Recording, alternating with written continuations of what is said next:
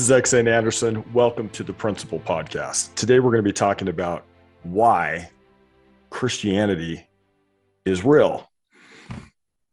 Now, a lot of people don't believe that anymore. There are so many people now who are losing their faith in God. They're losing their faith in Jesus Christ. Maybe some of you have never believed in Jesus Christ or God. But today I'm going to start really basic. I'm going to start talking about a man about someone who didn't believe in God, was a full-on atheist, and a very smart one, a professor at basically an Ivy League institution who went from being an atheist to becoming a full-on believer in Jesus Christ. The man I'm going to start talking about right now his name was C.S. Lewis. C.S. Lewis is interesting because a lot of atheists, when they talk about Christians, they say, well, they were raised that way. They're dyed in the wool. That you can't argue with them because they'll never believe you. And C.S. Lewis did not fit this mold at all. In fact, I have never seen an atheist be able to go up against C.S. Lewis's arguments. I've seen some cheap insults. I've seen some things where they've said, well, this and this and this.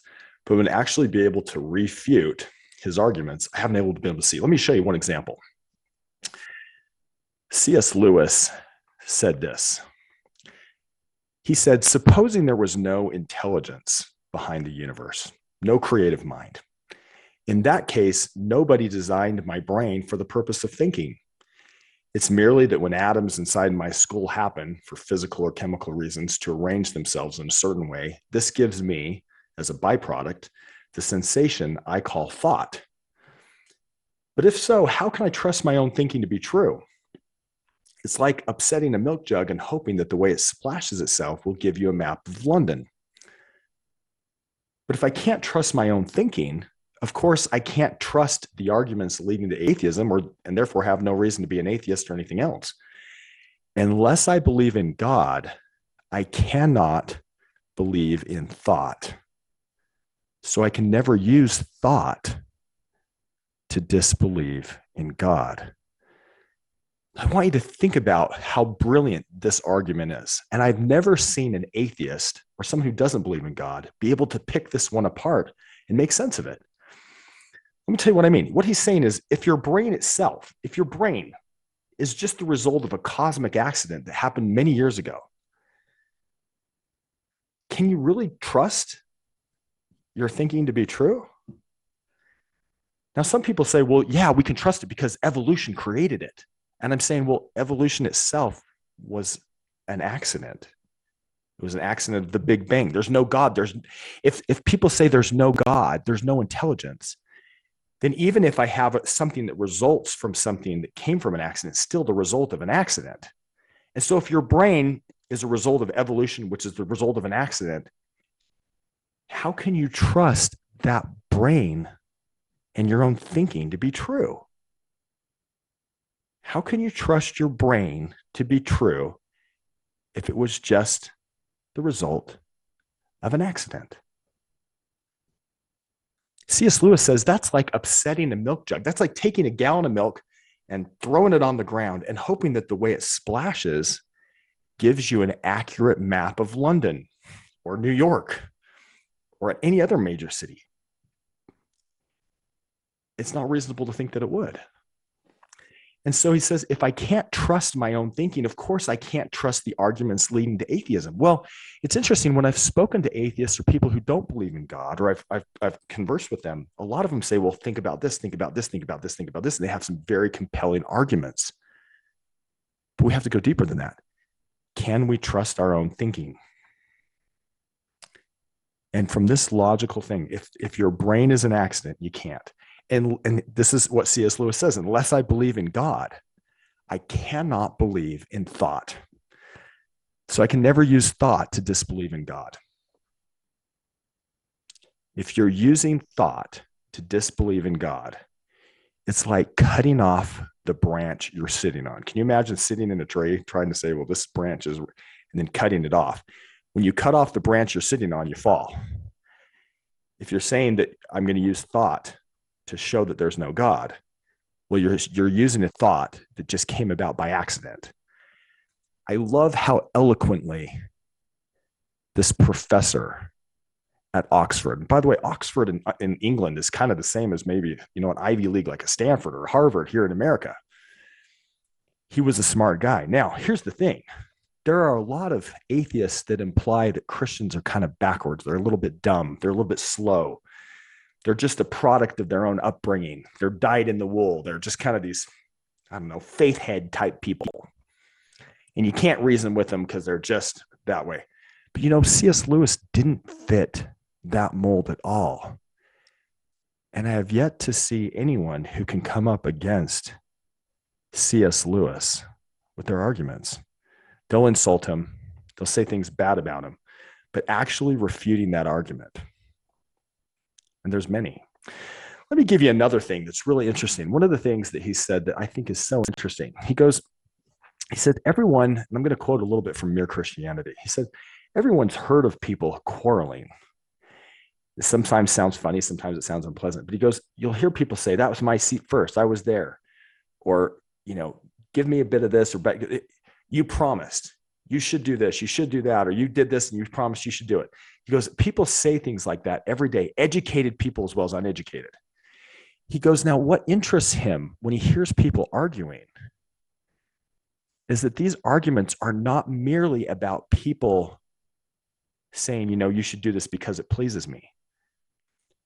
They're doing it because they assume that you have some sort of a standard that you should know about and they know about. So let me give you an example. If I say, hey, come on, you promised, there's this assumption that if you say that you'll do something, then you should do it. Nobody ever says, well, that's a stupid standard. It doesn't matter if you promise or not. People have this idea, and it's interesting because this idea of what's right and wrong happens all over the world with different cultures, different people. People have an idea. Now, they might disagree a little bit on exactly what's right and wrong, but they have this idea of what's right and wrong. And he said, the remarkable thing is this: whenever you find a man who says he does not believe in a real right and wrong, you'll find that same man going back on this a moment later. For example, he may break a promise to you, but if you try breaking one to him, he'll be complaining it's not fair. So there, in his mind, there is really this idea that, like, if you say something, you should do it. And you'll see that even with atheists, people who are completely atheistic and saying, I don't believe in God. The very next moment, you'll say, well, it's not fair that this, it's not fair that this, it's not fair that this. And there's this standard, there's this underlying standard that some things are fair and some things aren't. And nobody goes around saying, your standard's a bunch of junk. They actually, if you look at it, even though, they may disagree on exactly what's right and wrong, they still agree that there's this right and wrong. Now, here's the interesting thing. He basically says, look, I'm no better than anyone else, but he says, I'm trying to call attention to the fact that this year or this month, or more likely this very day, we all have this idea that there's this stuff, some stuff's fair, some stuff's not. There's this standard that you should follow, that I should follow. But he goes, we've failed to practice ourselves the kind of behavior we expect from other people. And you may have all sorts of excuses for it, but he says this was really interesting. He goes, all of us have failed to practice ourselves the kind of behavior we expect from other people. This is really, really interesting. We all have this idea. Even atheists have an idea of what's fair or not, or what should be or not. And if you're an atheist, you can't really say that's not fair, because if you say that, you're saying, well, my brain just evolved in a way that makes me think that. So it just happens to please me because that's the way my brain evolved. If it's really not fair, you have to admit there's something that is fair and something that's not fair. Or you have to admit that your brain's just an accident, and because of the way it evolved, it just kind of made you please something that you call fair, but it's not really fair or not because it's just an accident of your brain. So which is it? Is there really fairness in the world and unfairness? Or is that idea something that just came about because of evolution? It's just something that you happen to please because of the way your brain accidentally evolved. That's the question. And we see people even people who are hardcore atheists, claiming that there's no right or wrong, but then the next minute saying, well, this isn't fair, and this isn't fair, and this isn't fair. Well, like I said, if there's no right and wrong, it's just something that you happen to please, that happen to privately fancy because of the way your brain evolved. So, which is it? C.S. Lewis would tend to think, if you don't believe in God, you can't believe in thought. So you can never use thought to disbelieve in God. Do you hear that? Unless I believe in God, I cannot believe in thought. So I can never use thought to disbelieve in God. I think that's true. Now, I'm not going to go into more about this just because of the time. But I would encourage any of you who are struggling with your belief in God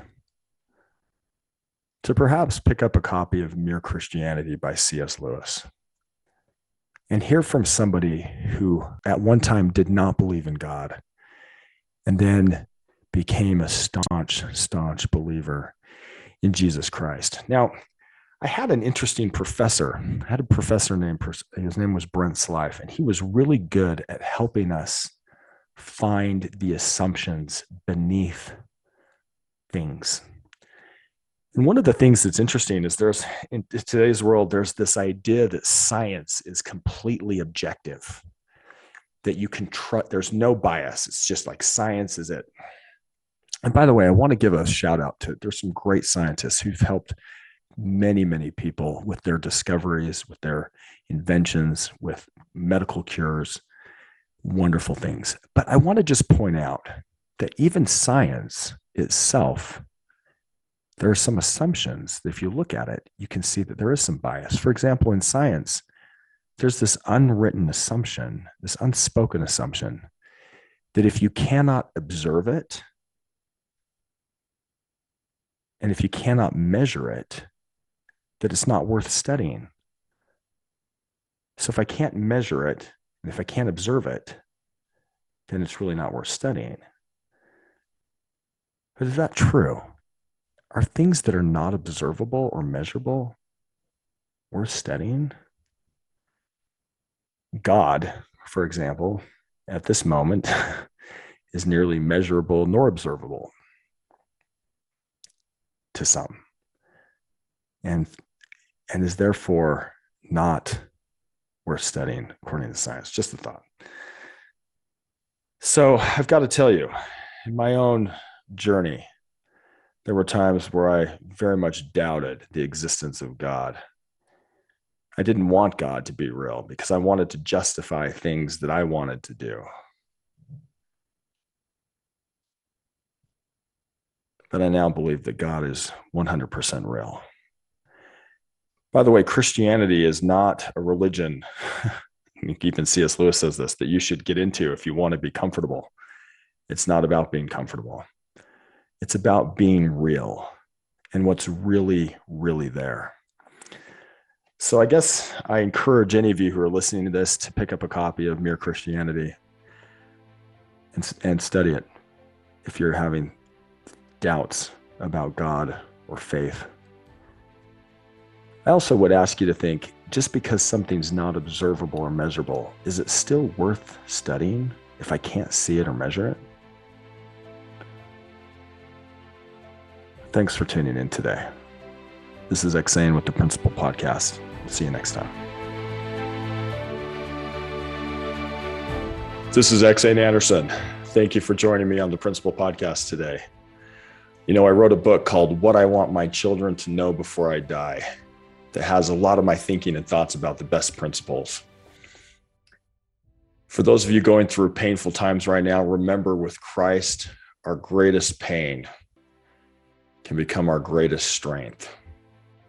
In fact, our pain, I believe, is just our superpower in embryo. And remember, no matter the question, love is the answer. I love you as much as I can for not having met you in person. Thanks for joining me.